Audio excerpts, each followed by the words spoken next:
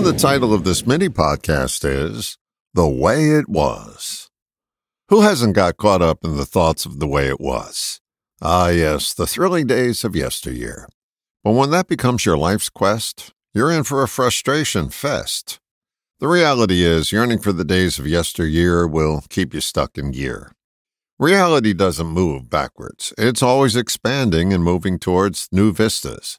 But many are still singing a song from a Broadway musical. Stop the world, I want to get off.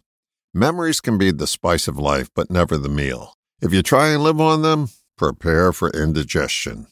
Life is a movie, never a snapshot. It's always in forward motion.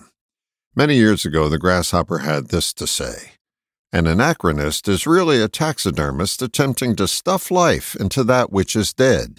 It's a great parlor trick until you notice that you can't live on the meat of a stuffed deer. When I was in grade school, we had to read a story by Phoebe Cary. It was called A Leak in the Dike. It was about a Dutch boy who put his finger in a leaking levee and saved the town from disaster. It was a heartwarming story. But the unstated reality of the story is that it was a stopgap measure, not a permanent remedy. Permanently holding on to yesterday will leave you holding the bag. Yes, waltz down memory lane as often as you choose, but if you attempt to put down roots there, prepare to lose. All the best, John.